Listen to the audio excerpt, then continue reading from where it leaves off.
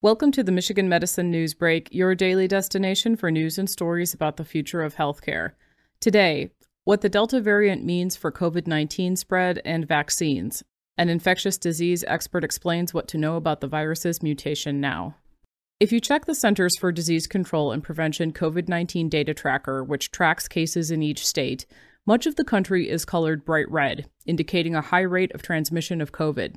A large chunk of the population is still unvaccinated against COVID-19, fewer people are wearing masks, and more people are getting together, all while the highly contagious Delta variant of the coronavirus continues to spread.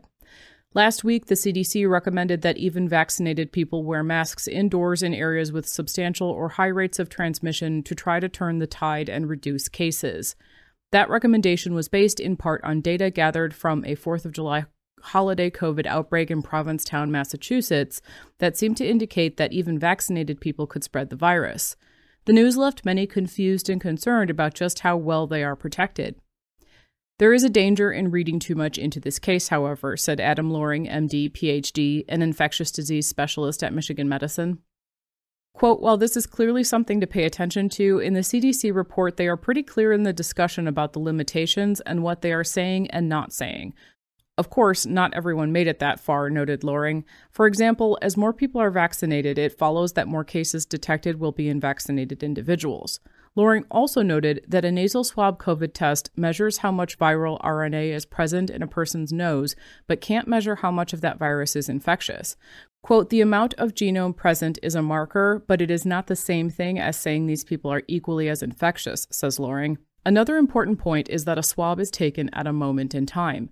Quote, you could picture a situation where vaccinated people with Delta have a really steep rise and then a really steep fall in the amount of virus shed, whereas an unvaccinated person would have a steep rise that would remain high for longer, end quote.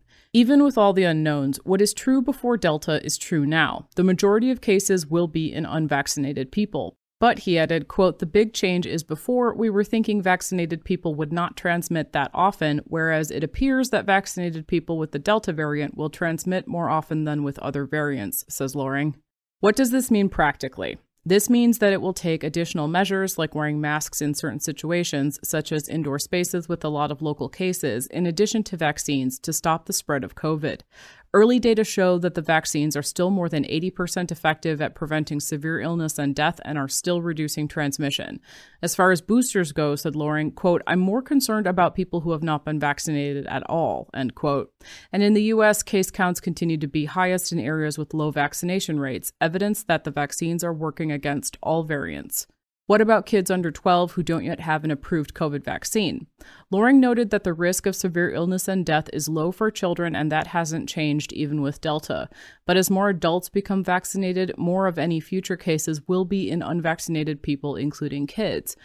Quote, the more transmissible the virus is, the higher the percentage of immune people you'll need to shut down transmission, end quote. The best thing to do to protect kids, immunocompromised individuals, and to reduce the chance for the emergence of even more transmissible variants remains to get as many people vaccinated against COVID-19 as possible to safely approach herd immunity.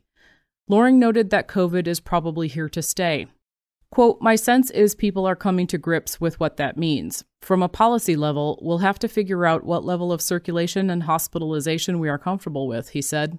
For more on this story and others like it, please visit uofmhealth.org/health blogs. You can subscribe to the Michigan Medicine Newsbreak podcasts wherever you listen to podcasts. And don't forget to check out everything else on the Michigan Medicine Podcast Network at uofmhealth.org/podcasts.